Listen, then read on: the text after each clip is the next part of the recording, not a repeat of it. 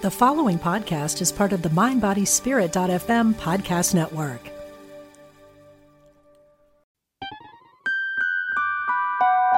Welcome to A Guided Life podcast, where we talk about all things spirit and life. I'm your host, Laura West. Follow me on Facebook at Guided West 11, on Instagram at Guided West, and on Twitter at Laura West 111. I also have a website at www.laurawest.net, where you can download a free guide on how to meet your own spirit guides.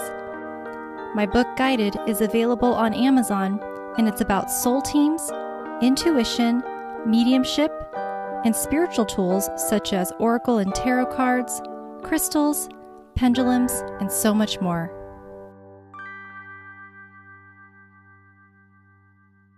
Well, that intuitive nudge kicked in again, and today I'm being guided to talk about channel writing. I was just a guest on somebody else's podcast last night, recording with them, and he had brought up a really good question about channel writing, what it is, how people can do it themselves if they're interested. And so I figured, why not, with the help of my guides, of course, why not just do a quick little solo episode talking about channel writing? So first of all, I want to explain what channel writing is. Channel writing is, it's like mediumship, but you are just basically receiving the information and then writing down the words, the images.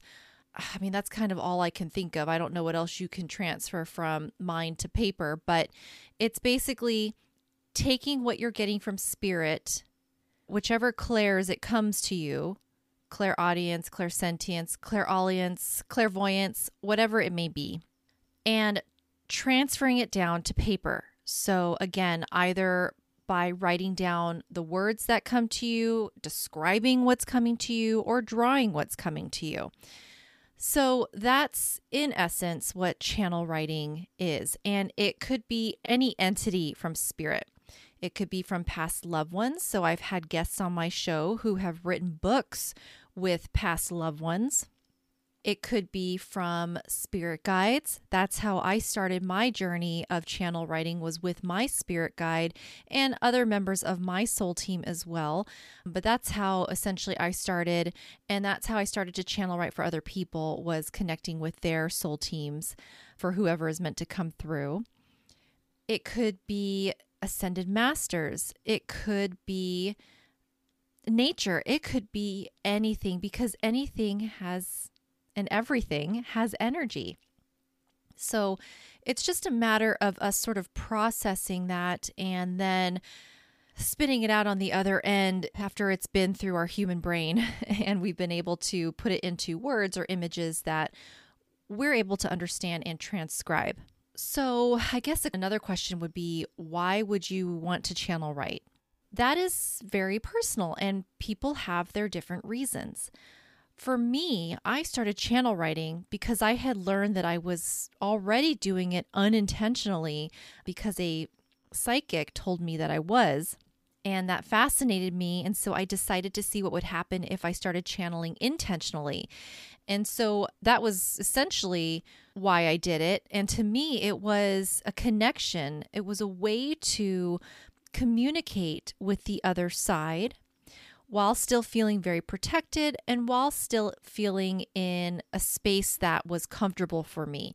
Journaling is comfortable for many people. Doodling is a comfortable space for many people. So it was already a space that I was comfortable in. And I felt rather in control, in the sense that I made sure that I felt protected. I felt that I was channeling from my loving team and no other entity at that time, because that's what I needed to feel comfortable in doing that type of connection. So for me, it was a way to start to build connection with my team. I have channel written with Jesus before, asking him a question about a dream visitation that I had with him many years ago, just for some clarification. I've channel written with archangels as well, and with extraterrestrials. all sorts of entities on the other side. It really is limitless, because if there's one thing that I've learned from spirit, if there's one constant, is that there is no constant with spirit. Anything is possible. So we never really ever say never. Another reason why somebody might want to channel write with the other side is it's a way to connect with past loved ones, pets, humans that have passed, even maybe a favorite plant that you had that just, I don't know, didn't survive the winter and you want to connect with that energy. Really can do it with any living being. I've even been told that things like rocks and crystals definitely have an energy. And I've been told by spirit they have an energy. It just vibrates very differently from more animate objects, but everything has an energy. And so you're really able to channel write any of it. It's just how we interpret and then transcribe it on our end to get the messages. Channel writing is also great if you want to receive messages from the other side and you want it documented, because obviously whatever you write or draw will be there sitting in front of you. And I want to share and be clear that it doesn't have to be pen and paper. I have channeled many messages using my laptop. I have done it on my phone, like texting or notes. I have even learned to be comfortable with channeling just from voice to text or voice messages or recordings as well. I find for myself that typing is nicer because I can type quicker than I can write. And a lot of times these words and sentences, they come in rather quickly in like a conversation type of speed. And so sometimes writing, it can really come out like chicken scratch. And then I have a hard time going back and interpreting what I wrote or deciphering what I wrote. So for me, typing just works out to capture and keep up with the words that come in my mind. Okay, so, whatever your reason is to channel write, that's your reason. Now, another question is, well, how do you do it? So I'm going to share what worked for me because that's what I know. And maybe a version of this will work for you. Maybe exactly how I did it will work for you. Maybe you have a different way that you like to connect with spirit or something that resembles connecting with spirit that works for you. However it is meant to work for you is very personal. But if you are at the very beginning stages of this or you want to try something different, then I'm going to share how I did it. Now, of course, at first I was unintentionally channel writing, and I want to venture to say that many of you who are already journaling probably are doing some form of channel writing and you may not even realize it. How do you know that? Well, that's hard to say, but it could be that maybe you wrote something that you're like, wow, I can't believe I wrote that. Or, gosh, that came easily to me. And that's what happened when I realized, okay, that's why I was channeling unintentionally, because I was writing papers for school and the words were coming so easily to me. Gathering my thoughts and organizing them came very easily to me when I remember in high school writing wasn't as easy. So when I decided to start channel writing intentionally, what I did was I sat there with a pen and paper and I started simple. I started with one question at a time. And they were open-ended questions so that I can get more information. You can certainly start with closed-ended questions and just ask for yes or no's. That's absolutely fine. Again, there's really no right or wrong way to do this. Whatever way works for you is the way that it's meant to be.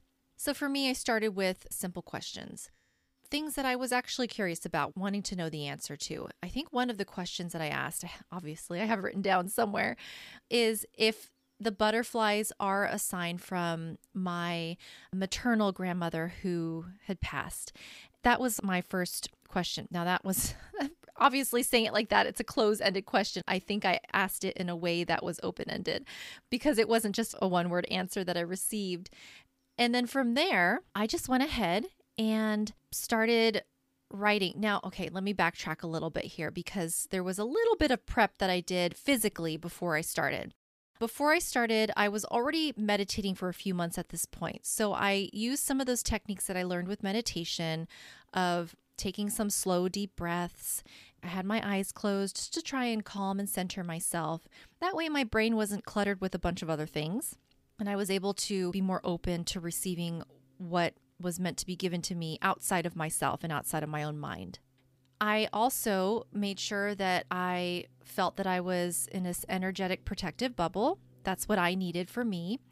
And then I asked my guide to step into my energy, and I asked my guide to communicate and answer my questions that I am about to ask, because I was very comfortable with my guide and felt very safe with my guide. His name is Jason. And so I wanted to make sure that he was the one coming through. And so from there, after I felt like I was calm, I was in a good space, I looked at my question that I had written down on the piece of paper.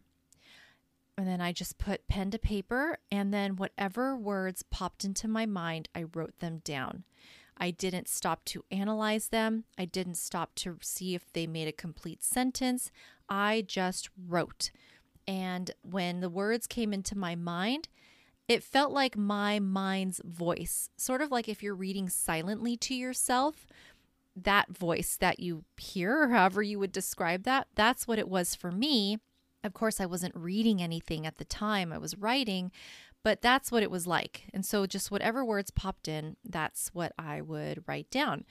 And afterwards, when I felt like I was done with that answer, like the answer was complete, how did I know that? I just kind of knew, or maybe the way that it ended, or no other words popped into my head. I then went back and I read it, and I will tell you that I was shocked. Now, first of all, I do want to share that because I was new to that, I did have some one-word sentences, things like love, period, happiness, period, things like that, whatever was meant to come through. So it wasn't this elaborate long paragraph or these elaborate sentences at first for me. So don't be discouraged if you find that you're not writing these complete sentences. I think it's normal as you're working out that communication to maybe not have it be quite as elaborate as you may have hoped or thought it should be. I went back and I read what I had written, and I was just amazed with what came through, amazed that it made sense, like it answered my question, amazed that I made sentences. And so that was great having that to look back on. And I can still go back and read it too, and just still be just as amazed with spirit and my ability as a human to open up that part of my brain to be able to receive that. And so as time went on, I would either ask more elaborate questions, deeper questions, or just what is it that I need to know today? Very big, open-ended question, left it up to my guides to tell me what they wanted to. And that has translated into how I give my readings. And so it was sort of a stepping stone for me. And of course, still a practice that I can easily go back to at any time. But it still felt like a building block for me in my mediumship journey, which I'm just absolutely so grateful for, because it has just brought me to so many amazing people and taught me so much about spirit. And I continue to learn, which is just blows my mind every day, even when I think about it. So that, I would say, is a bit about channel writing. I strongly encourage you to give it a go, even if it's right now you just ask one question and see what comes up. And it can be yes or no, though I would challenge you to ask a more open-ended question and just see what comes. And if it doesn't make sense at first, if you're not forming sentences at first, or you feel like you can't quiet your mind enough, give yourself grace and have that patience, and know that because you even have the desire to do it, that alone means that it will happen. You just have to find that flow. You just have to find where that connection is. But I will say that frustration, doubt, discouragement, those things do make it a bit harder. Though they are normal human emotions, they can make the connection harder for spirit to come through, especially if perhaps you're expecting it to come one way and it's meant to come a different way for you. Maybe it's sensations, and you're going to start to learn that maybe a yes means tingling in your left ear and a no means a tingling in the right. I mean, whatever the case is, just be very open to whatever comes. And even if it's journaling, what sensations you feel, if that helps as well. Because what will happen is over time, patterns will be developed. You'll start to trust what comes through. And there will come a time where you don't need to write it down pen to paper or type it down.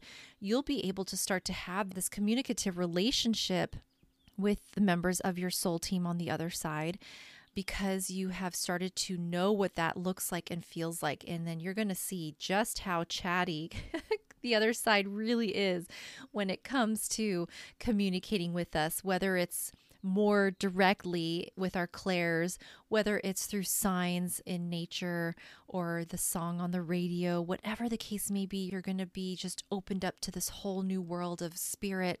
And again, how chatty they truly are. And who knows, if this is your path, you may start to be able to do this for other people as well, and just be really connected to spirit, regardless of if they're part of your team or somebody else's. So I hope that you found this episode interesting, educational, and I hope that what comes through for you is nothing short of amazing.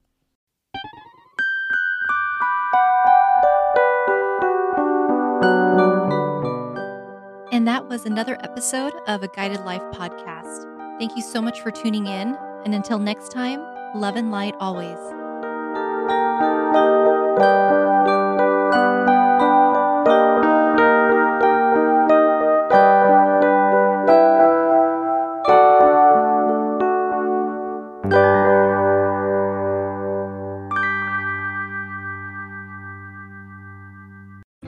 Hi, I'm Jane Asher, and I believe, and from what I've been shown, that when our loved ones die, they don't really leave. They just slip into the next room.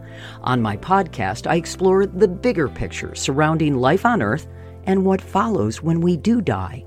I speak with authors, friends, transition specialists, and other experts about every facet of death, dying, grief, hospice care, cultural traditions, and also our beliefs about that final journey and what we may end up facing. Please join me on The Next Room on the MindBodySpirit.fm podcast network or wherever you get your podcasts.